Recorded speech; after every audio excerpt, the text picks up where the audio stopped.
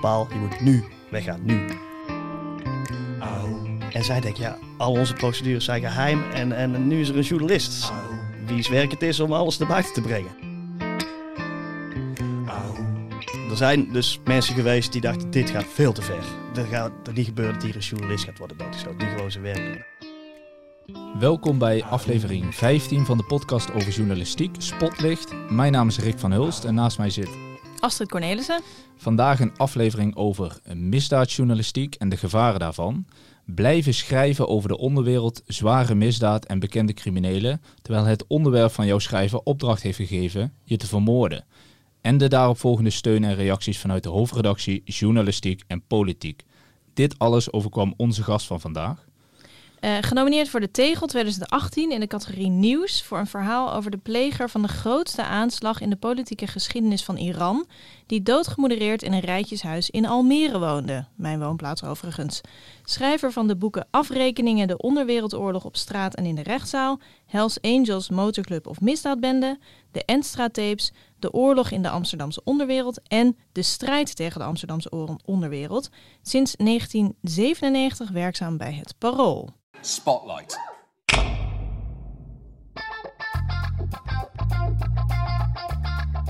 Dat al die rotvragen, in mijn ogen soms rotvragen, maar wel goede vragen, helaas ook soms, gesteld worden.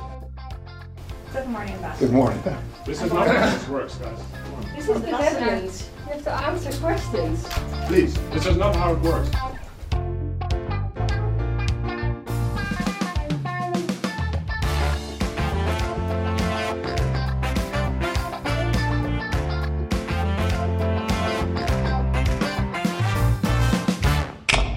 Welkom, Paul Vugts. Dank je. Ik wil even beginnen met een citaat van jou. Ik ben er vast van overtuigd dat dit soort dreiging kwadratisch zal toenemen als in het criminele milieu het idee post zou vatten dat je met intimideren, of erger, ook maar iets bereikt. Ja, dat vind ik. Dat denk ik. En hoe heb je dat dan de afgelopen tijd beleefd? Nou ja, kijk, bij mij is na zomer van 2017 die dreiging beginnen te spelen. Daarna zijn er allerlei stappen gezet en ben ik uiteindelijk in de zwaarst mogelijke beveiliging terechtgekomen. À la Geert Wilders, dat kennen de meeste mensen wel. Dus beveiliging door de dienst Koninklijke en Diplomatieke Beveiliging. Dat is nogal heftig.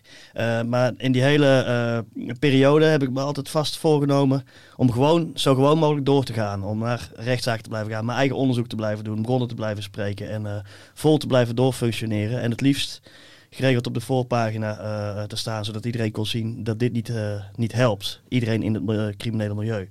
En nou ja, dat is wel echt een belangrijke overtuiging van me. Dat wij journalisten gewoon moeten doorgaan met wat we doen onder dit soort omstandigheden. Om te laten zien dat het allemaal geen zin heeft. Want als mensen in het criminele milieu het idee krijgen dat het wel zin heeft, dan zal het zeker toenemen. En ik zou het kunnen vergelijken met afpersing. Als iemand jou begint af te persen en je betaalt de eerste keer, dan is het nooit klaar. Nooit. Dat weten wij uit alle afpersingszaken. Dan wordt het bedrag dat de volgende keer wordt gevraagd hoger. En dan gaan ze je helemaal leeg persen. Ik denk dat het op die manier ook met dreiging zou werken.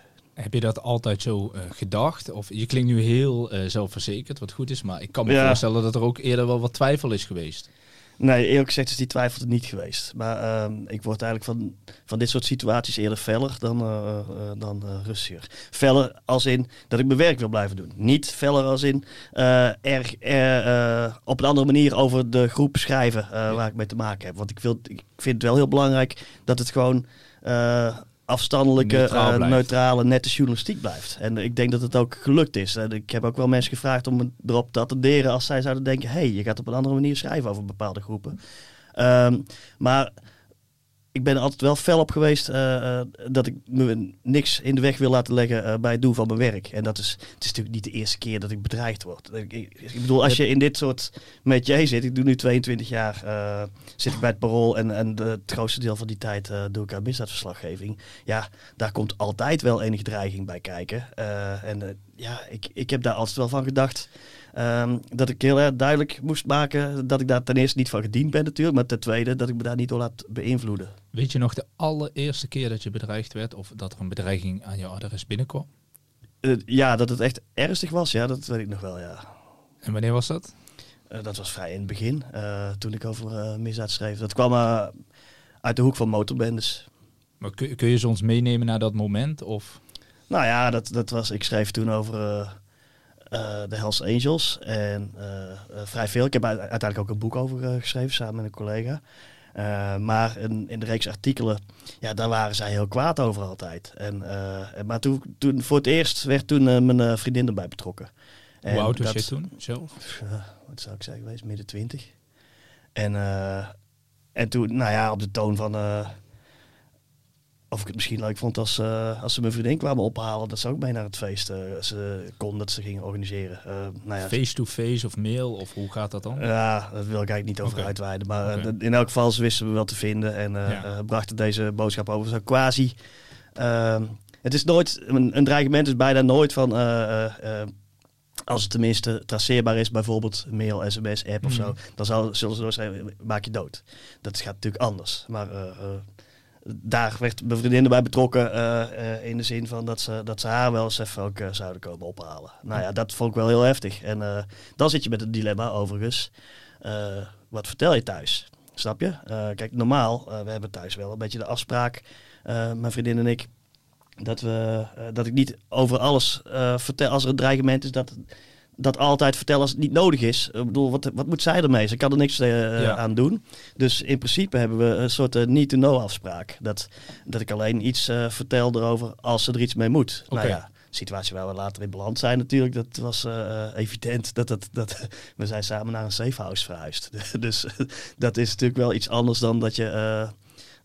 dat kon ik natuurlijk niet bij haar weghouden. Maar anders ligt zij wakker en ik slaap. Dus meestal wordt er gewoon niet over gepraat? Nee, en meestal is het ook wel uit de lucht te nemen. Ja. Meestal is het wel beheersbaar te maken. Heb je jezelf daarin ontwikkeld, zeg maar, over om te gaan met dreigementen? Ja, daar leer je wel een klein beetje mee omgaan. Ja, er zijn verschillende manieren hoe je daarmee om kunt gaan. Want dat ligt ook met de aard van de dreiging en zo. Maar ja, daar raak je vanzelf wel een klein beetje in getraind. Het is overigens ook niet zo dat ik elke dag onder zware dreiging leef of zo. Dat is niet zo. Maar het is natuurlijk wel zo dat mensen kwaad zijn omdat je ze... Het is niet voor niks de onderwereld. Hè. Zij willen in het donker blijven en jij zet ze in het licht. En daar zijn mensen boos om of geschrokken van. Dat komt ook nog voor. En nou ja... Dan probeer je dat uit de lucht te nemen. En heel vaak is het zo dat een al dan niet rechtstreekse of via tussenpersoon confrontatie, dat al een heleboel wegneemt. Dat mensen denken, oh ja, hij doet ook gewoon zijn werk. Of het gesprek aangaan als het ware. Nou ja, dat klinkt heel saaiig, maar dat is inderdaad, dat vaak heeft het even te zitten, heeft wel effect. Of via tussenpersonen in het criminele milieu of advocaten of zo contact hebben. En als een advocaat misschien aan zijn cliënt even uitlegt van, goh, dit is journalistiek. Er zijn dit voor verdenkingen van justitie bijvoorbeeld aan jouw adres. Dat schrijft Paul Fuchs op in het Parool. Dat is zijn werk. Ja, daar kunnen we verder niks aan doen. Behalve zeggen wat wij ervan vinden, namelijk dat justitie en politie ernaast zitten. Nou ja, als zo'n gesprek gevoerd is met zo'n crimineel bijvoorbeeld, dan kan dat al een hoop kou uit de lucht nemen. Kijk, en de dreiging waar ik nu mee te maken had, overigens, was niet omdat groepen mensen vonden dat ik iets verkeerd geschreven had. Ja, kun je het dus kort uitleggen voor de luisteraar die het niet weet? Ja, nou ja, ik heb natuurlijk al heel lang veel geschreven over de door Marokkanen gedomineerde onderwereld. Met name in Amsterdam en ook wel met lijnen naar Utrecht. Ik heb daar veel artikelen over geschreven en ik publiceerde in 2014 het boek Doorgeschoten en in 2017, zomer 2017, het boek Afrekeningen. Die twee boeken hoorden een beetje bij elkaar. Over heel jonge jongens, veelal van Marokkaanse origine, die heel snel radicaliseerden in de misdaad. Dus van kleine straatmisdrijven overstappen naar bijvoorbeeld liquidaties. Nou ja, in dat recentste boek beschrijf ik zowel de oorlog op straat als die in de rechtszalen. Allerlei strafzaken. En nou ja, bepaalde mensen deden toch best goed aan begrijpend lezen. Bepaalde criminelen konden in dat boek en in die stukken lezen dat ik meer wist van bepaalde liquidaties dan ik had geschreven. Dat ik wist wie erachter zaten bijvoorbeeld. En je moet het zien in een tijd dat er ontzettend veel stress en paniek in het milieu was. Omdat vertrouwelijke communicatie uit encrypte telefoons ineens leesbaar was. De PGP's. Omdat kroongetuigen er aankwamen, dachten zij, hebben ze gelijk in gekregen inmiddels. En in die stress publiceerde ik mijn stukken en mijn boek. En daar is gedacht, nou, dit risico-element, deze risicofactor moeten we uit de weg ruimen. Toen is er een moordopdracht voor mij afgegeven. En daar zijn mensen ook echt mee aan de slag gegaan. Dat was heel goed te zien uiteindelijk. Te volgen dat er bepaalde voorbereidingen werden gedaan. Kun je ons daarin meenemen? Of? Nou, ik wil er niet te veel over zeggen, maar je kunt je voorstellen, als ik jou zou moeten vermoorden, is het niet in 1 dag gebeurd. Daar komt het een en ander bij kijken. Bijvoorbeeld het weten waar iemand woont en werkt en hoe die zich verplaatst en waar het de beste plek is om hem te pakken. Nou ja, goed. Ik hoef er verder niet over in detail te treden, maar ik ben daar wel een behoorlijke tijd mee bezig geweest om dat zelf uit de lucht te nemen. Kijk, je kunt als ik loodgieter was, dan kon ik natuurlijk met alles meteen naar de politie stappen en open kaart spelen. Maar als misdaadjournalist moet ik mijn bronnen beschermen. Ik moet mijn onafhankelijkheid bewaren. Ik moet vrij blijven om te schrijven over alle onderwerpen en mensen over wie ik wil schrijven. Nou ja, dan kun je dus niet zomaar even naar de politie lopen ermee. Dus ik ben er eerst een hele tijd zelf mee bezig gebleven. Tot de hoek van waaruit ik gewaarschuwd werd. Er zijn dus mensen geweest die dachten, dit gaat veel te ver. Er gaat er niet gebeuren dat hier een journalist gaat worden doodgeschoten. Die gewoon zijn werk doet. Nou ja, uiteindelijk is dat soort informatie ook bij de staat terecht te komen. Bij de opsporingsdiensten. Nou ja, dan kom je in een nieuw level terecht natuurlijk. Want dan komt er van alles op gang waarbinnen allerlei mensen die verantwoordelijk zijn voor beveiliging ook zich ermee gaan bemoeien uiteraard. En gelukkig maar, want achteraf werden de stappen steeds duidelijker. En dat het moment waarop ik zou worden doodgeschoten, dat kwam wel dichterbij. Dus moet je op een moment erkennen dat het niet anders kan, dat je uit huis moet. En dat gaat uiteindelijk is het toch weer een verrassing als het zover is. Ja, want wist je waar je in terecht ging komen? Nee, dat weet je van tevoren niet. En misschien is het maar beter ook. Maar kijk, op een moment is de mededeling gewoon van allerlei mensen die zich met de beste bedoelingen mee bezighouden. Paul, je moet nu weggaan, nu. Pak je koffertje in, samen met je vriendin en wegwezen. Gewoon op een avond, zeg maar. Ja. Bam. Ja. En dan en uiteindelijk komen we dan in een safe house terecht. En in de beveiliging die ik beschreef, dat moet je je voorstellen dat je altijd met een ploeg op pad bent van die koninklijke en diplomatieke beveiliging. De klerenkasten met oortjes in. En hele aardige klerenkasten overigens. Ik heb echt groot respect gekregen voor zowel hun professionaliteit als hun meedenken hoe het leven toch wel zo aangenaam mogelijk kan worden gemaakt. En het werken zo goed mogelijk. Want zij zijn er 24 uur per dag. In mijn geval, als ik ging werken, zeg maar. Dus daar waar we waren weggestopt, gingen zij uiteindelijk weer op ons. Dat wilden wij ook heel graag. Ja. Omdat het dat was een geheime plek waar niemand van wist. En wij vonden het niet nodig dat ze daar zouden blijven dan. Maar goed, over die details wil ik niet te veel uitweiden. Maar overal waar ik ging, was ik met hen. Want heb je al heel even tussendoor, je hebt daar afspraken over gemaakt. Ja. Je kunt niet alles vertellen. Nee, kijk, al het werk van die dienst is eigenlijk geheim. Dus het was voor hen ook al bijzonder dat ik als eerste journalist erin kwam. En helaas zit John van de Heuvel van de Telegraaf er al heel lang ook in inmiddels. En zij denken, al onze procedures zijn geheim en nu is er een journalist wie's werk het is om alles naar buiten te brengen. Nou ja, daarvan heb ik natuurlijk onmiddellijk gezegd, jongens, ik en jullie, we kunnen allebei niet leven als dit soort spanning in het midden hangt. Dus ik beloof dat ik niks naar buiten zal brengen over jullie procedures zonder overleg. En uiteindelijk ben ik daar met de verantwoordelijke personen, hebben we afgesproken wat ik er wel en niet over kan vertellen. Nou ja, dat is zo'n beetje de bandbreedte waar ik binnen blijf. En nou ja, maar goed, wat ik er wel over kan vertellen is dat overal waar je naartoe gaat, er zijn eerst verkenners wezen kijken naar die locatie. Nou, er zijn daar al mensen dan binnen voor je komt. Dan kom ik met gepantserde auto's, komen we aanrijden en dan ga je daar naar binnen. Dan doe je wat je moet doen, afspraak met iemand of wat ook. Of in een rechtbank. En dan, er lopen rechtstreeks om je heen. En er zijn mensen in de buurt nog. En verpest natuurlijk overal de sfeer waar je komt. Dat kun je je voorstellen. Kijk, en het ene gebouw is makkelijker te beveiligen dan het andere. Kijk, als ik in de rechtbank ben, dan zit ik ook niet gewoon tussen mijn collega's op de persbank, in de persbank. Heb je een apart kamertje? Eerst een apart kamertje en het liefst, zij zitten het liefst sowieso apart met een videoverbinding. Dat wilde ik weer niet. Dus dat moeten we weer afspreken. Ik wil zo normaal mogelijk. Dus ik wil in de rechtszaal zitten. Ik wil de verdachte kunnen zien. Ik wil de verdachte mij ook zien, dat ik gewoon aan het werk ben. En nou ja, dat is even samen stapsgewijs leren. Moet je dan echt moeite doen, zeg maar, om zo normaal mogelijk te leven? Ik bedoel, wilden zij het, zeg maar, nog meer afgezonderd? Nou ja, kijk, zij hebben de allerbeste bedoelingen en hun taak is zorgen dat je niet doodgeschoten wordt. Ja. Dat is punt 1 en 2 en 3 voor hen. Snap je? En daarna komt, hoe doen we zo normaal mogelijk? En daar doen ze echt ontzettend hun best. Maar je moet daar samen over nadenken. En niet elke te beveiligde persoon, ze noemen ze te beveiligde persoon, TBP. Niet elke... dat is het label. Ja, dat is het label. Ik heb al die termen, de afkortingen en zo allemaal geleerd natuurlijk gaandeweg. Maar niet elke te beveiligde persoon is hetzelfde. Dus de een wil heel anders worden beveiligd dan de ander. En nou ja, ik heb wel groot respect voor hoe zij binnen een absoluut onwendbare manier van werken met protocollen en al die stappen die ze moeten zetten om goed te kunnen beveiligen, binnen die onwendbaarheid toch wendbaar proberen te zijn. Snap je? Dus als ik een avond... neem eens het voorbeeld van Willem II. Je bent vervent Willem II supporter, hebt al jaren seizoenskaart. Ja.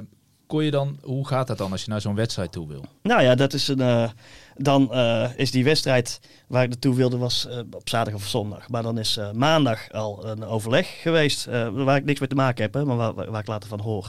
In het stadion van Willem II met de beveiligingsmensen van het stadion, met iemand namens de burgemeester van Tilburg en met mijn mensen. En die overleggen alvast hoe ze dat gaan doen. En dan screenen ze het vak waar ik normaal in zit en dan blijken daar 2 mensen van een motorclub ook een seizoenkaart te hebben. Nou, dan word ik gebeld van we weten niet of we dit op deze manier willen met die mensen van die motorclub. Dan zeg ik, die motorclub heeft niets te maken met mijn dreiging. Nou ja, daar hebben we het daar weer even over. En dan gaat het uiteindelijk toch door. Nou, uiteindelijk kom je met je hele circus daar naartoe. En proberen zij niet op te vallen. Dus ik had zelfs eentje een Willem II sjaal gegeven. Iemand die totaal niet van voetbal houdt en zo. Nou ja, goed. Je probeert het een klein beetje low-key te doen. Maar het is dat natuurlijk niet. En nou ja, goed. Het enige misdrijf dat die avond werd gepleegd was dat Willem II echt ik voel hem wel heel erg slecht speelde. Tegen de aartsrivaal. Maar goed, ik kan me voorstellen dat je dan denkt van weet je, laat maar zitten. Ik ga niet. Ja, nee, maar je wordt daar wel de hele tijd voor gewaarschuwd. Want dan trek je het niet. Je moet proberen wel je privé dingen ook te doen. En je moet proberen wel naar feestjes te gaan. Je moet proberen wel naar voetbal. En we hebben met het Parool, samen met een collega organiseer ik elk jaar een bowlingwedstrijd. Dat slaat natuurlijk nergens allemaal voor de lol en om bier te drinken. Maar ik ben wel naar die bowlingwedstrijd gegaan. Nou ja, dan krijgt... dat gaan zij regelen. Je moet je er wel bij realiseren dat hoe openbaarder het ding is waar je naartoe gaat en hoe beter zij kunnen opgaan in de massa, hoe minder invloed je de avond beïnvloedt, zeg maar. Maar als ik naar een verjaardagsfeestje ga en ik word daar door hen naartoe begeleid, dan verpest ik wel de sfeer van het verjaardagsfeestje. Dus dat heb ik dan wel meer laten schieten. Maar die dienst en ook de verantwoordelijke mensen vanuit het Openbaar Ministerie, die zullen altijd zeggen, zorg dat je je leven blijft leiden. Ook je privéleven, want anders trek je dit niet. Ja, we kennen het voorbeeld van John van der Heuvel, die niet meer in de RTL Boulevard Studio kon komen. Ja. Dat is dan een voorbeeld wat dan niet meer kan. Hoe kijk je daar tegenaan? Hij vond het zelf heel vervelend. Ja, ik ook. En wat er erg aan is dat zowel in mijn regime als in zijn regime voor het eerst iets was dat onmogelijk werd gemaakt in het werk. Hij kon niet meer naar die studio, want dat is op het Leidseplein en dat is gewoon om daar een paar keer per week op een vaste tijd die hele operatie op te tuigen. Dat vond de mensen, de driehoek die over de openbare orde gaat, die vond dat te ver gaan. Ik begrijp dat. Ik snap dat burgemeester Halsema en de politie en de justitiemensen daar buikpijn van hadden en dachten, dit kunnen we zo niet hebben. Maar ik vond het wel heel erg dat dus voor het eerst, hoewel de DKDB het heel graag wilde regelen, ook voor John, dat het onmogelijk werd gemaakt. En daar heb ik me wel over opgewonden. Dat heb ik ook wel geventileerd. En omdat dan zet je dus de eerste stap naar de mond snoeren van een journalist. Wat niemand wil en dat is ook zo. Maar die stap wordt dan wel gezet. Inmiddels kan die daar weer komen. Ze hebben er een oplossing voor gevonden. Nou ja, kijk, In de misdaadjournalistiek, er is 1 soort afspraken dat DKDB niet faciliteert. En dat is dat je met criminelen gaat zitten. Zij gaan niet hun te beveiligen persoon naar iemand met mogelijk vuurwapens brengen. En die misschien iets geks gaat. Dat doen ze niet. Nou ja, daar kom je dan uit. Maar dat is, hoe bedoel je dat ze niet meegaan aan een afspraak? Of nee, zo? dus de DKDB faciliteert alles behalve dat. Ja. Snap je? En dat is ook heel logisch. Dat is gewoon echt het gevaar opzoeken natuurlijk. Precies, en dat is het tegenovergestelde van wat zij willen doen. Ja. Maar verder, en daar wil ik niet over in detail treden, maar dat is wel opgelost. Maar verder faciliteren zij gewoon alles wat je wil doen. Maar het is jou wel eens voorgekomen, las ik in een van de stukken, dat jij op het terras zat en iemand uit het milieu jou kwam begroeten of met jou kwam praten, terwijl zij daar ook aanwezig waren. Ja. En dat was in een gekke... Ik wilde op een gegeven moment eruit, uit het regime. Ik wilde weer normaal doen. Omdat er allerlei dingen waren gebeurd. Er waren mensen voor andere zaken dan mij gearresteerd. Er waren mensen geliquideerd. Er waren mensen voortvluchtig op een manier die het lastiger maakt om mij iets aan te doen. Maar vooral was er zoveel gebeurd in het milieu dat ik niet meer bovenaan de lijst stond. Nou ja, dat probeer je dan te analyseren. Dat dacht je zelf? Of? Dat was op een moment mijn eigen analyse. En die wordt getoetst door al die mensen die ermee te maken hebben. En bij allerlei recherche specialisten en zo. En nou ja, men was het wel in grote lijnen met mijn analyse eens. En dan is de vraag: hoe kun je dat verder toetsen? Nou, toen hebben we in het laat ik zeggen, afbouwen van mijn beveiliging allemaal op mijn verzoek en met instemming van iedereen die ermee Gaat dat zo makkelijk als dat je het nu beschrijft? Nee, dat is natuurlijk niet. Je vraagt ontzettend veel van mensen. Het is natuurlijk veel makkelijker om iemand in de gepantserde auto te houden en eromheen te blijven lopen, dan om iemand stapsgewijs weer los te laten. Ik bedoel, die mensen hebben beroepseer en die willen sowieso dat mij niks overkomt. En die gaan daar eerder te veel dan te weinig doen. Dat is zoals het werkt. En dat is ook begrijpelijk en terecht. Maar ik wil er op een gegeven moment uit. Nou, toen hebben we een plan bedacht. Hoe kunnen we toetsen of mijn analyse juist is? Nou ja, dat is hen wat meer op afstand en dan wel met onzichtbare observatie en zo. En dan ik gewoon op het terras ga zitten in moeilijke buurten. Nou, wat gebeurt er als ik op het terras ga zitten in een van de buurten waar, laat ik zeggen, mijn doelgroep woont, om in hun termen te blijven? Daar komen mensen tegen natuurlijk. Dus ik zit op het terras. En er komt in de verte iemand aan. En ik zie meteen, dat is crimineel. Ik zag niet onmiddellijk, wat had een beetje in een zonnebril geloof ik op. Ik zag niet meteen wie het was, maar ik zag wel dat het iemand was. En toen hij vlakbij was, toen zei zijn vriendin het tegen hem. Hey, kijk nou, meneer X, dat is Paal. Je wilt toch nog van alles tegen hem zeggen. En hij was in het verleden heel kwaad op mij geweest. Over stukken die ik had geschreven. Maar dat is wel een tijd geleden. Hij heeft een hele lange tijd in de cel gezeten. Ik weet wel dat dat wel oké gaat aflopen. Maar ik denk dan wel, hoe zien de andere mensen dit contact? Hij komt naar mij toe en een beetje opgewonden. Nou ja, je ziet dan dat. En dus je was meer nerveus voor hoe zij erop... Ik keek door hun ogen naar dit contact. Wat voor mij niet bedreigend was. Want hun opdracht, als er iets dreigend is om ook te handelen, neem ik aan, toch? Ja, ik bedoel, je kunt je voorstellen. Als ze moeten kiezen tussen mij of diegene, dan gaan ze mij ze voor mij kiezen. Ja. Maar dat hoeft gelukkig niet. Alleen dan dat is bizar natuurlijk. En dat is en dan denk ik, dat is voor hen ook bizar. Maar ik vroeg het dan later aan, hoe hebben jullie dat beleefd? Ik zei, ja goed. Wij kijken naar. Zij zijn ervoor getraind natuurlijk om te kijken hoe iemand non-verbaal of verbaal, maar in dit geval ook non-verbaal uitstraalt. Zij zeggen, wij vertrouwden dit wel. Oké. Maar ja, goed. Ik kan niet even omdraaien en vragen, jongens, wat vinden jullie ervan? Nee, dat gaat niet. Nou ja, kijk, dus dat is ook weer, je komt in bizarre situaties terecht. En ik wil er allemaal niet over in detail treden, maar dit zijn allemaal dingen die uit een slechte film komen en niet uit je leven. En toen was het ineens ons leven, want ik moet even wel benadrukken dat ik heb dit allemaal over me afgeroepen door het werk dat ik doe. Maar mijn vriendin is er ook in meegesleept. Die heeft er nooit om gevraagd. Nou ja, zij heeft het fantastisch. Echt, zij is daar fantastisch mee omgegaan. Maar dat moet je ook maar kunnen. En ik zit nog een klein beetje... Ik zit wel in die wereld. Ik weet wel hoe die criminelen een beetje werken. Hoe de politie een beetje werkt. En wat een schudrondje is om politie af te schudden en zo. Zij komt helemaal niet uit die wereld. En zit er ineens middenin. En moet dan... ook in een safe house wonen. En zij moest maar zien hoe zij op de werk kwam elke dag. Want wij hebben altijd heel erg gezorgd dat we niet samen bekend zijn als stel, Ja. bijvoorbeeld op sociale media. Wij zijn niet aan elkaar te koppelen. Nou ja, en zij had daarom niet die gepantserde auto's ter beschikking. Dus ik werd vrijwel letterlijk als de koning overal naartoe gebracht. De DKDB beveiligt ook de koning.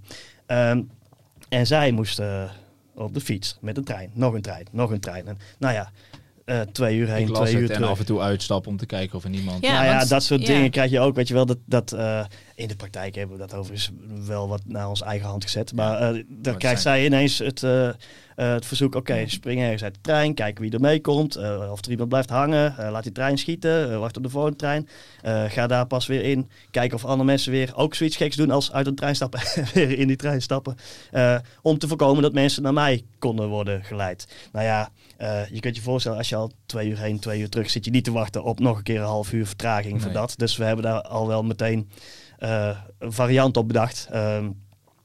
Die minder tijd kosten. Namelijk gewoon, je kunt even uitstappen en weer in dezelfde trein stappen, toch? Bijvoorbeeld. Ja. Ja. Nou ja, maar goed, wel word je geconfronteerd met dat soort verzoeken. En met een totaal andere manier van leven. Die gewoon, nou ja, kijk, dat safe house was riant. Maar Ik las het, vloerverwarming. ja, ik maak er altijd gekscherend Maar de opmerking over dat ik nog nooit vloerverwarming in de badkamer had. En nu wel, snap je. Maar ja, het is natuurlijk een hele klote situatie. Ja. Nou ja, en wat jij zegt, je wordt ineens geconfronteerd met dingen die je altijd deed, waar je nooit bij stilstond van is dat gevaarlijk of is dat bedreigend of wat dan ook. En ineens, ik kan me ook zo voorstellen Nou ja, dat kijk, je je dat op staat bepaalde momenten ineens overvalt. Dat je ineens bedenkt, ja, er staat hier, weet ik veel, een raar iemand of niet, of wat dan ook. Nou ja, je moet heel erg oppassen dat je moet wel gezond scherp zijn, maar niet paranoia. Precies, en de grens daartussen weet ook niet iedereen te trekken. Dus dat Ja. moet je ook maar zelf ondervinden. Kijk, het is altijd al wel zo.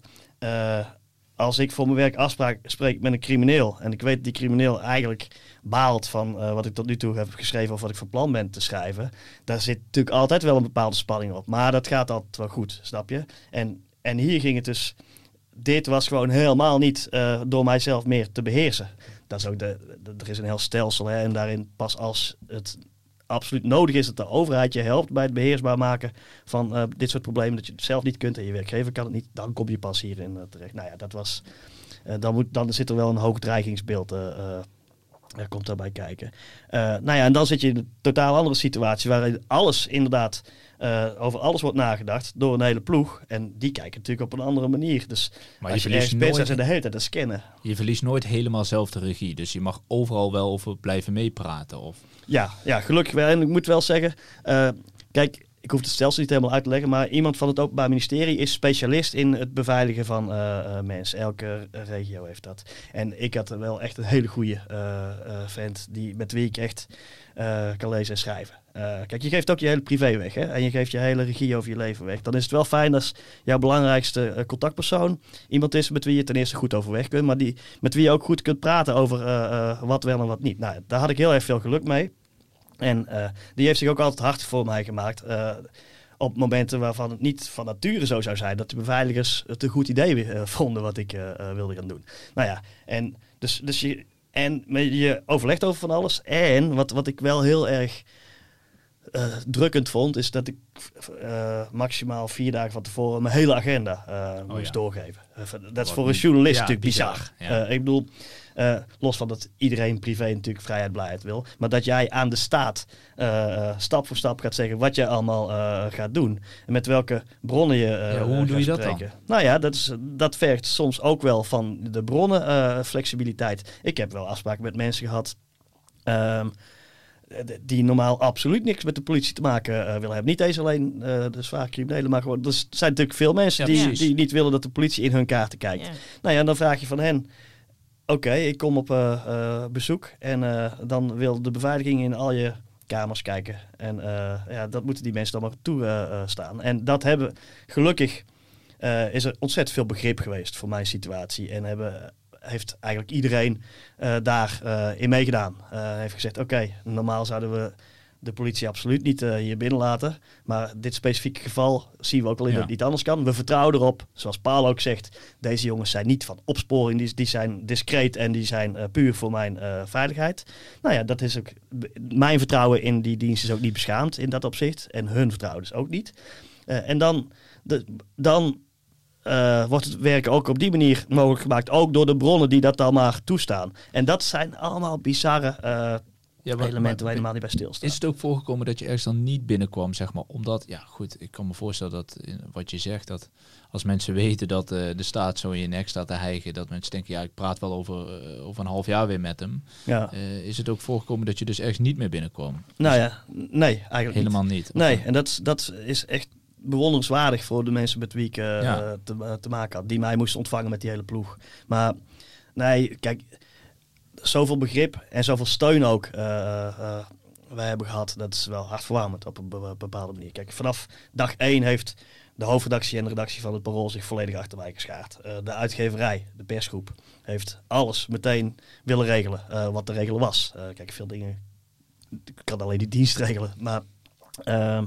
en uit de journalistiek ook, van collega's van andere media en zo, hebben we ontzettend veel steun gehad. En dat is ook, nou ja, dat is wel hartverwarmend. En er zijn ook heel veel mensen bezig geweest op mijn verzoek of uit zichzelf, om te kijken of ze die dreiging op een of andere manier konden wegnemen. En nou ja, dat heeft ons wel heel erg gesteund. Even terug naar jouw werk. Ligt in zo'n situatie zelf censuur op de loer? Ligt wel op de loer en dan moet je er scherp op zijn dat je dat niet gaat doen. Zoals ik al eerder zei, ik wil niet dat ik feller of meer verbeet of zo over bepaalde criminelen ga schrijven, omdat die onderdeel zijn van de dreiging. Maar ik wil ook niet dat ik een komma minder schrijf. Snap je? En dat is iets waar je de hele tijd mee geconfronteerd wordt en waar je over nadenkt. En vergis je niet dat natuurlijk als dit allemaal begint, als ik in die beveiliging terechtkom, dan gaat ook... mensen van justitie die gaan tegen de hoofdredactie zeggen van ja, Paul zegt dat hij vol wil doorwerken, maar het is ook jullie verantwoordelijkheid dat straks als er iets met hem zou gebeuren, hebben jullie daar ook een verantwoordelijkheid in gehad. Jullie maken ook een principiële keus. Maar de hoofdredactie heeft onmiddellijk gezegd dat ze het volledig steunden dat ik door wilde gaan en toejuichen natuurlijk. En nou ja, dat vind ik ook niet zomaar vanzelfsprekend. Dus in zo'n situatie vraag je van heel veel mensen om ook ballen te tonen. En jou en die hebben ze getoond. Ja, allemaal. Ja. Want jij zei net dat de reden dat deze dreiging... je zegt je hebt meer te maken gehad met dreigingen, maar dit was ineens een hele heftige situatie, ongekend eigenlijk. En jij zegt dat komt eigenlijk omdat uit mijn boek bleek... En artikelen in het Parool. Ja, dat ik meer wist over wie wat had gedaan. Ja. Als je heel goed las, dan kon je dat lezen. In hoeverre was je je dan bewust van dat risico? Ja, daar was ik me wel van bewust. Maar meestal valt het wel mee. Ja. En het is een risico dat je moet nemen. Kijk, ik kan niet... Als ik de werkelijkheid beschrijf zoals die volgens mij zit in de onderwereld, kan ik niet één element eruit snijden en weglaten, want dan verteken ik de werkelijkheid. Snap je? Dus je moet soms dingen schrijven waarvan je weet dat die elementen voor problemen kunnen zorgen. Daar moet je altijd mee schipperen en zo. Dus ik had ook wel omvloerst bepaalde zaken geschreven. Maar kennelijk niet zo omvloerst dat de bepaalde lezers het niet erin konden lezen. Nou ja, en dat is, nou ja... als ik het morgen weer zou schrijven, zou ik het weer hetzelfde doen. Dat is nou helemaal... Je ontkomt er niet aan. Ik wil ook niet over bepaalde criminelen niet schrijven. Dat is gewoon mijn werk niet. Ik moet schrijven over wat ik belangrijk en journalistiek relevant vind. Is het voor jou denkbaar dat je een andere tak van sport in de journalistiek had gekozen? Dat je bijvoorbeeld sportverslaggever was geworden of politiek verslaggever? Had best gekund. Nou, politiek, dat trekt me niet. Een andere soort jungle, zullen we maar zeggen. Ja, en nou ja, goed, ieder zijn eigen kop thee. Maar dat is niet mijn kop thee. Maar ik ben volkomen bij toeval in de misdaadverslaggeving terechtgekomen. Ik kwam in 1997 bij het Parool stage lopen. Ik kreeg later een jaarcontract. En dat werd een vast contract. En dat was in de tijd... Bart Middelburg was toen de misdaadverslaggever van het Parool en een van de... terecht gelauwerde misdaadverslaggevers van Nederland. Maar hij wilde wel eens wat minder. Hij was er wel een beetje op uitgekeken. Hij wilde misschien ook wel eens een keer weer gewoon een verslaggeving, wat meer doen. Vrij logisch. Ik deed vanaf het begin al, als er iets met politie in de stad was, dan moest ik als roving reporter, als jongste, vloog ik daarop af. Snap je? Dus het was best wel logisch dat ik ook met hem dingen meer ging samen doen. En stap voor stap dat ging vrij snel, toch wel tegen fulltime aan misdaadverslaggeving gaan doen. Ook omdat er in 99, 2000 weer een nieuwe geweldsgolf kwam. Er werden al mensen geliquideerd. Er was genoeg werk. Veel werk te doen. En zo ben ik erin gerold. Maar als ik misschien... toen ik net bij het Parool werkte, was er ook heel veel gedoe met taxis. En de taxioorlog. Heb ik ook veel over geschreven. Nou, voor je het weet, had ik meer in de hoek van het verkeer terecht kunnen komen. Zo gaat het toch? Ik bedoel, journalistieke loopbanen gaan vaak per toeval zoals ze gaan. En niet, het was voor mij geen uitgestippeld plan. Sowieso niet als kind. Ik had geen idee om journalist te worden. En toen ik eenmaal journalist was geworden... wat wilde ik als kind worden? Als heel jong kind dierenarts. Want dat een dierenarts mijn hond een keer goed had geholpen. Nou ja, ik ben nooit... ik ben niet zo planner. Dus ik wilde... Toen ik mijn middelbare school af had, wist ik eigenlijk niet wat ik... Had ik dat papiertje, dacht ik, shit, nou moet ik ook nog iets anders doen. Dan wordt het serieus, Maar kun je nu nog wel iets anders gaan doen, zeg maar? Want, heb je een Bart Middelburg moment gehad? Want je zegt net, hij had zoiets van, nou ja, ik wil even wat anders. Ja, hij is er voor een deel ook weer op teruggekomen een tijdje, want dan... Ja, god, dan zit je ineens... Hij moest voor de eerste weekenddienst moest hij naar een wedstrijd wie het meest frikandellen kon eten. Want ik denk dat de chef hem gewoon een loer draaide. Maar ja, precies. Hoeveel frikandellen waren dat? Ja, weet ik niet. Maar we hebben er wel veel lol om gehad natuurlijk. Ja. Ik vind nu mijn werk heel interessant en relevant en belangrijk. En ik wil dit nog doen. Maar ik zei al, ik ben niet zo planner. Dus misschien in de toekomst iets anders. Ik heb geen idee. Maar kijk, het is wel... het is minder makkelijk om erin te stappen en eruit te stappen dan bij andere portefeuilles. Doordat allerlei contacten puur persoonlijk zijn. Ik kan niet mijn telefoonlijst overdragen aan een collega. Dat werkt niet. Al die mensen die willen niet zomaar met iemand praten. Daar heb je jarenlang een vertrouwensband mee opgebouwd. Nou ja, en dat maakt het wel ingewikkelder om eruit te stappen. Maar het is ook wel... Kijk, ik ben geen fanaat of zo. Ik denk niet nu dit voor mijn hele leven is dat wat ik moet doen. Maar voorlopig blijf ik dit doen. Nou ja, je hebt ook wel tenminste bepaalde oorlogscorrespondenten bijvoorbeeld die dat werk doen. En dan zijn ze 3 weken thuis of zo. En dan denken ze, ja, dan moet ik me bezighouden met, weet ik veel, de koeker die in de keuken geplaatst moet worden. En die worden eigenlijk meer depressief van thuis zitten en weinig beleving, zeg maar. Die missen de kick. Precies. Nou ja, ik doe dit werk niet voor de kick. Ik doe het omdat ik het belangrijk vind. En leuk ook. Dat klinkt misschien gek, omdat ik net een heel verhaal over die dreiging heb afgestoken. Maar ik vind het gewoon een ontzettend leuk werk. En het opbouwen en onderhouden van een netwerk vind ik ook leuk.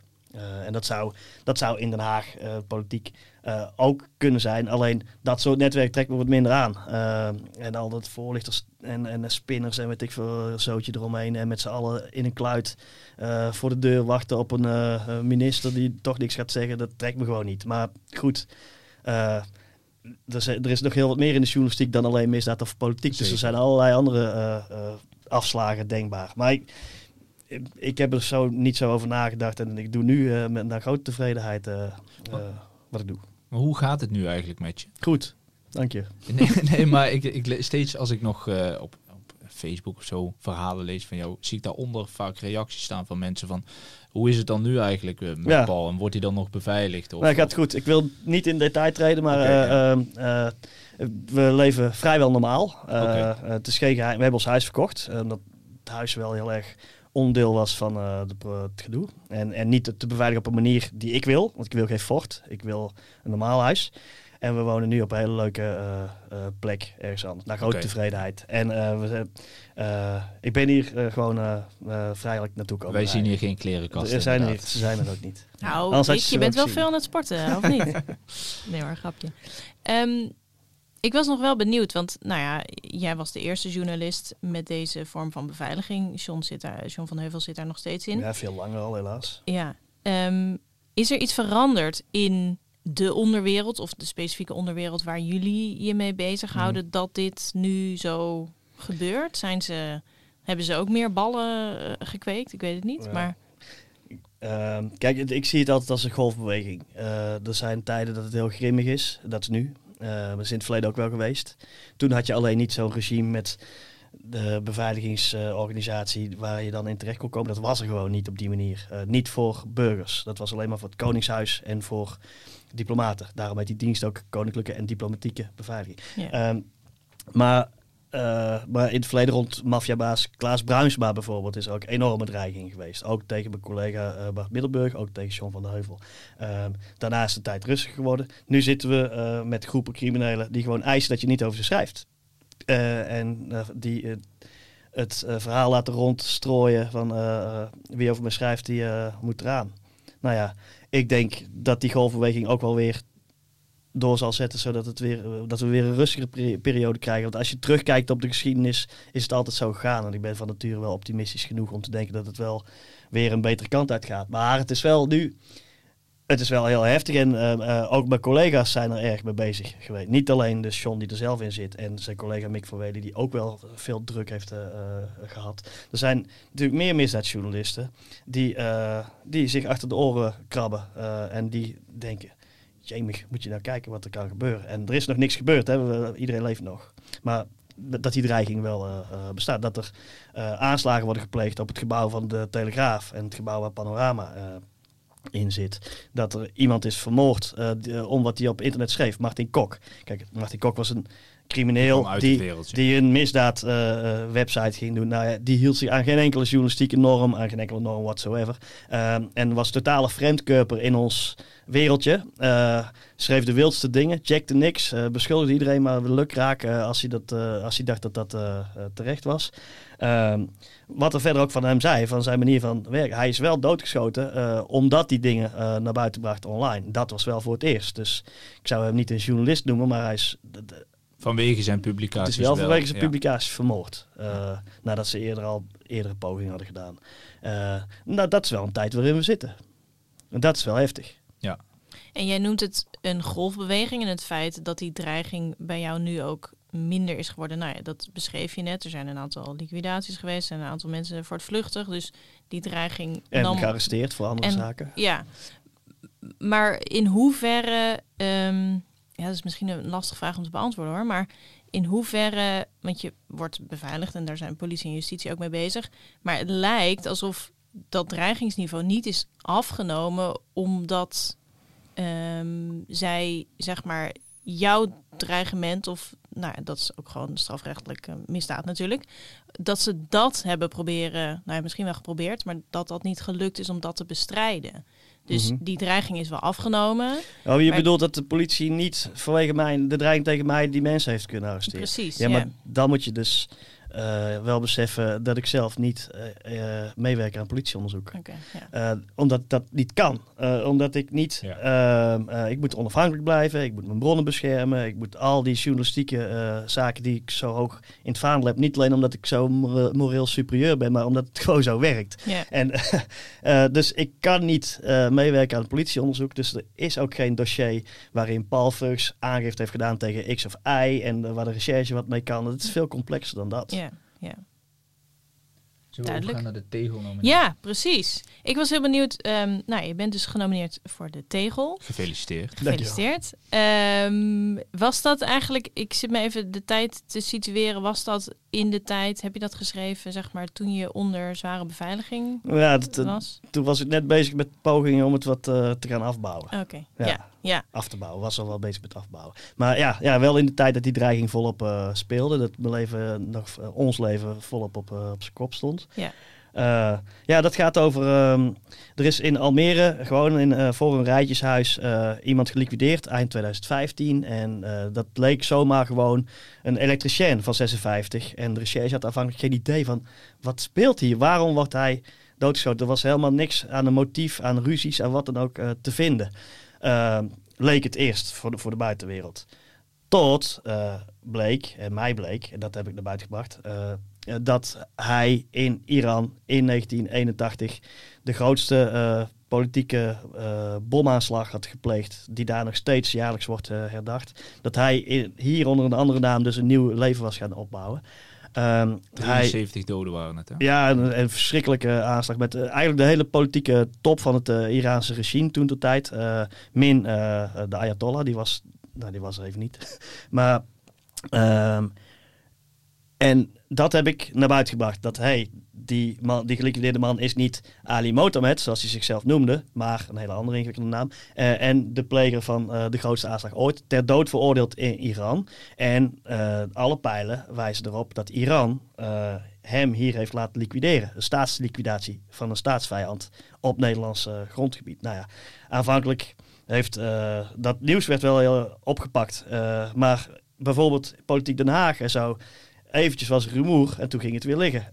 En ook een raadslid in Almere heeft er ook nog behoorlijk aan getrokken om er wat beweging te krijgen. Dat duurde heel lang. Inmiddels heeft de regering, zijn er eerst 2 Iraanse diplomaten uitgezet, omdat de AIVD, de geheime dienst, genoeg aanwijzingen zag dat Iran betrokken moet zijn geweest bij deze liquidatie. Inmiddels is het een enorme diplomatieke rel geworden. Iran heeft onlangs weer Nederlandse diplomaten uitgezet. Er is in EU-verband, heeft Nederland met andere EU-landen sancties aangekondigd tegen Iran. Overigens halfslachtige sancties, maar goed. Het heeft heel lang geduurd voordat het speelde. Maar ik vind het een ontzettend belangrijk onderwerp. Omdat dat dus een vreemde mogendheid, Iran, laat hier waarschijnlijk mensen in Almere voor hun rijtjeshuis liquideren. Er is ook in Den Haag in 2017 een Iraanse activist vermoord. Ook alle pijlen wijzen naar het Iraanse regime. Nou ja, ik vind het super heftig. Nou ja, goed. En voor die stukken daarover ben ik genomineerd voor de Tegel. En hoe moest je op een andere manier te werk gaan? Of vanwege die dreiging? Yeah. Nou, eigenlijk vanwege iets heel anders. Dat ik van de wereldwijde geopolitiek geen kaas gegeten heb. Oh, ja. En ik zat ineens met Iran. Ja. En ik heb 0 bronnen in Iran. Ja. En ik heb ook 0 bronnen rond Iran. Dus je komt al vrij snel natuurlijk. Kijk, Iran heeft geen eigen journalistiek bijvoorbeeld. Het zijn alleen maar staatskranten uiteraard. Maar er zitten wel mensen bijvoorbeeld in Londen. Alleen, dat is voor mij een totaal nieuwe wereld. Iraanse dissidenten in Nederland moest ik niet alleen zien te vinden, maar uiteindelijk ook spreken en zo. Maar er zit enorme druk op. Niemand durft zich openlijk natuurlijk uit te spreken. Voorkomen begrijpen, dat is even wat andere dreiging dan mijn dreiging nog. Hè? De dreiging van een Iraans regime in je nek. Misschien ook een beetje familie nog in Iran. Dus ik kwam in een totaal andere wereld terecht. En ik heb ook wel geprobeerd met BBC World bijvoorbeeld samen te werken. Daar is iemand die in elk geval wel in Iran bronnen zegt te hebben, ook bij de geheime dienst. En die in elk geval ook de taal spreekt, wat ik allemaal niet spreek. Dus je probeert over andere banden en zo. En ik heb ook contact met mensen rond de Mujahideen. Een totaal andere wereld waar ik niks van af weet. Ondertussen heb ik gaandeweg ook naar buiten kunnen brengen dat degene die ervan wordt verdacht als tussenpersoon de opdracht hebben gegeven aan de uitvoerders, 2 Amsterdammers, is val F, die wij gewoon in ons een beetje kennen als Noffel. Ja. En dat is, laat ik zeggen, een gewone Nederlandse crimineel die in de cel zit vanwege allerlei verdenkingen rond liquidaties. Die wordt gezien als iemand die bij wie je moordopdracht kon neerleggen, die het dan voor je regelde. En die heeft het uitgevoerd. Dat is ook weer een gek element. Dus stel je voor dat het Iran is. Dus Iran wil je iemand laten vermoorden in Almere. En schakelt daar gewoon 2 jongens van de straat uit Amsterdam voor in via die Noffel. Dat is erg gek toch? Kijk, kon je, toen je deze tip kreeg of zo, kon je dat... het is bijna onvoorstelbaar. Ik heb er ook wel even over gedaan om het te checken sowieso. En om het te begrijpen. Dat is een bizar verhaal. En je hebt dat dus samen gedaan met BBC World? Dan? Nee, het eerste artikel heb ik helemaal zelf gedaan. En toen benaderde BBC World mij daarover. Want het is ook in het Engels. We hadden het ook even in het Engels getwitterd en alles. Dus het kwam ook wel in het buitenland door. En iemand van BBC World die zei, dit zou passen in wat ik zie dat Iran doet. Ook in Duitsland, ook in Denemarken, ook in, En toen hij wilde mij een verhaaltje horen over dat Almere. En dat plaatsen in zijn grotere verhaal. Ik zei, ik wil wel met jou meewerken, dat jij er wat aan hebt. Maar wat ik er dan aan zou kunnen hebben, is dat jij mij ook weer op de hoogte stelt als jij iets verder komt met mijn zaak, zeg maar. En zo ben ik met de BBC World terechtgekomen. Overigens heeft het nog steeds niet, op BBC World is het nog steeds niet uitgezonden. Hij is nog steeds mee bezig. Het is wel in Iran uitgezonden, zijn item, met ook een interview met mij. Ja. Dat zie je met namelijk. Vet. Over deze zaak. Nou ja, dat loopt nog. Dit is Ja. nog niet klaar. Ik bedoel, er hangen nog zoveel vragen in de lucht. Maar ben jij er ook nog mee bezig? Ja, en er zijn ook wel mensen die zeggen, dit heeft Iran niet gedaan. Dit heeft juist de Mujahideen gedaan. Namens de organisatie Iran namens welke hij toen ja. heeft die bomaanslag heeft uitgevoerd. Ja. Omdat de Mujahideen bang zou zijn. Hij heeft zich van de Mujahideen afgekeerd. Dat hij gaat gaan praten praten, over de ja. Mujahideen. Dat is ook nog een scenario. Het zijn scenario's. Hè? En Ja. kijk, daar zitten we natuurlijk in de Nederlandse onderwereld ook altijd mee. Met al die verschillende verhalen. Maar nu is het ineens geopolitiek. Dus zit ik ineens in een heel ander speelveld. Nou, op zich is dat grappig. Ja. Het is wel heel de vraag hoe dit uiteindelijk... Het kan ook weer gaan liggen. Hè? Kijk, want Ja. Nederland die laat zijn tanden zien, maar niet echt. Ook niet in EU-verband, snap je? Doen ze wel halfslachtige sancties. Maar ondertussen het kernwapenprogramma van Iran... daar moesten we toch maar vooral over in overleg blijven en zo. Nou, dit loopt allemaal nog. Ik ben benieuwd waar dit gaat uit... En aan de andere kant van de medaille, hij werd dus gezocht. Er was ook tenminste, ik weet niet of er een internationaal opsporingsbevel was, Ja, maar hij was- zijn foto's circuleerden wel ergens. Ja. En hij is gewoon zonder problemen in Nederland binnengekomen, vluchtelingenstatus, et cetera. Ik ben nog bezig geweest met het scenario, wat wel breed werd gedragen onder bepaalde dissidenten bijvoorbeeld, dat Nederland hem bewust onderdak heeft geboden in een tijd waarin politieke verhoudingen gewoon ook anders waren en Nederland zich anders opstelde jegens vijanden van het Iraanse toenmalige regime. En hij is inderdaad, ik dacht het ook te hebben. Hij is onder een valse naam in Nederland terechtgekomen, waarvan Nederland uiteindelijk toen de tijd al heeft vastgesteld dat het de valse naam was. De informatie waar ik achteraan zat was dat Nederland dus ook echt wel wist wie hij wel was. Dat is alleen niet waar gebleken. Helaas voor mij, want het was natuurlijk ook wel een mooi verhaal geweest om dat te kunnen vertellen, maar het is niet zo. Ik weet onder welke naam hij toen is ingereisd en hij heeft vrij snel daarna gezegd, ik heb een valse naam gebruikt. Maar gewoon van iemand anders. En toen heeft hij gezegd wie die wel was. Dat was een leugen, namelijk Ali Mohammed. En toen heeft hij daar zijn verhaal verteld dat hij gewoon een Iranier was. Die moest vluchten voor het Iraanse regime, wat toen niet ongewoon Ondenkbaar was. ja. En toen heeft hij op die grond heeft hij hier asiel gekregen. Niet omdat hij een staatsvijand van Iran was. Dus dat verhaal is gewoon Maar niet zo. heb je dit verhaal wat je nu vertelt ook gebracht?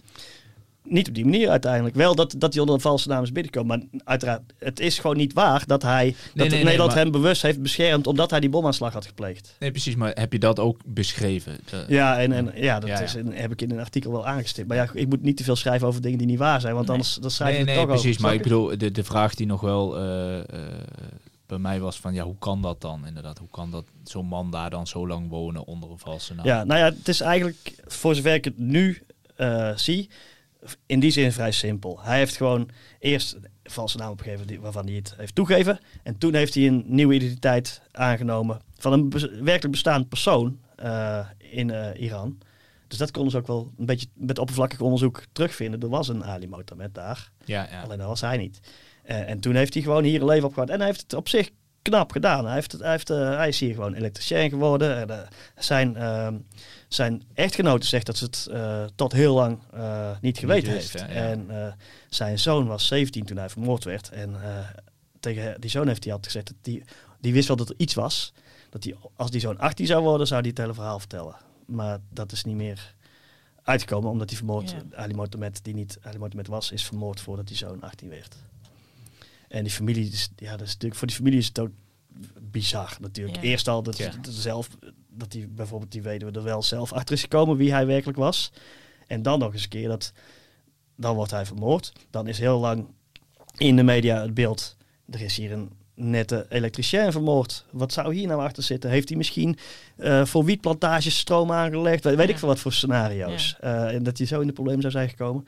Ja, en dan kom ik en dan maak ik ineens postuum van hem een terrorist of vrijheidsstrijder. Het is maar uit wie's perspectief. Maar iemand die 73 mensen heeft opgeblazen. Precies, ik bedoel, bijna niemand is daarvoor, toch? En nou ja, dat is natuurlijk voor die familie ook wel een klap geweest. Dat hij postuum ineens zo in de krant is komen staan. Maar ja. Oké, ik heb eigenlijk nog één vraag. En wij maken er ons natuurlijk zelf ook wel schuldig aan. Word je nooit moe om te praten over de bedreiging, over de beveiliging, et cetera? Ja, dat word ik wel. Ik doseer het ook wel. Maar ik vind het ook een belangrijk onderwerp. Ook niet alleen mijn eigen situatie, maar dat dit is een situatie is waarin de Nederlandse journalistiek, misdaadjournalistiek, verkeert. Die ook wel allerlei druk voor ook andere collega's oplevert. En voor, laat ik een grote term gebruiken, onze rechtsstaat.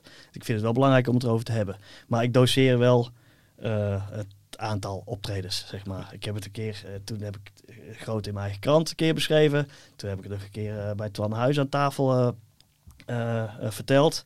En sindsdien dacht ik, af en toe doe eens een keer wat. Dus in die zin, ik dacht, nu doe ik het hier aan jullie. Een podcast hadden we nog niet, dus ik denk dat doe ik daar eens aan mee. Kom niet op het lijstje.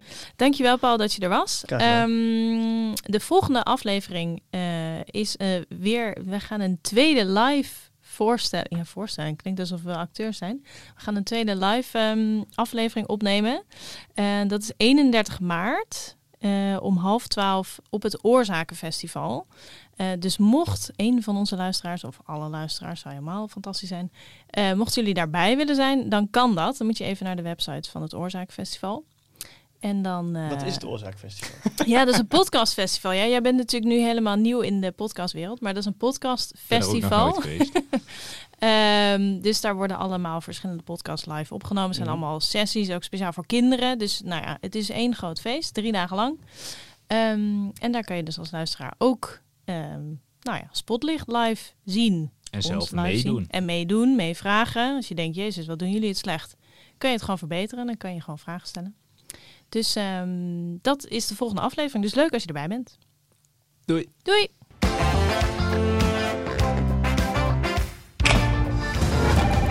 Spotlight.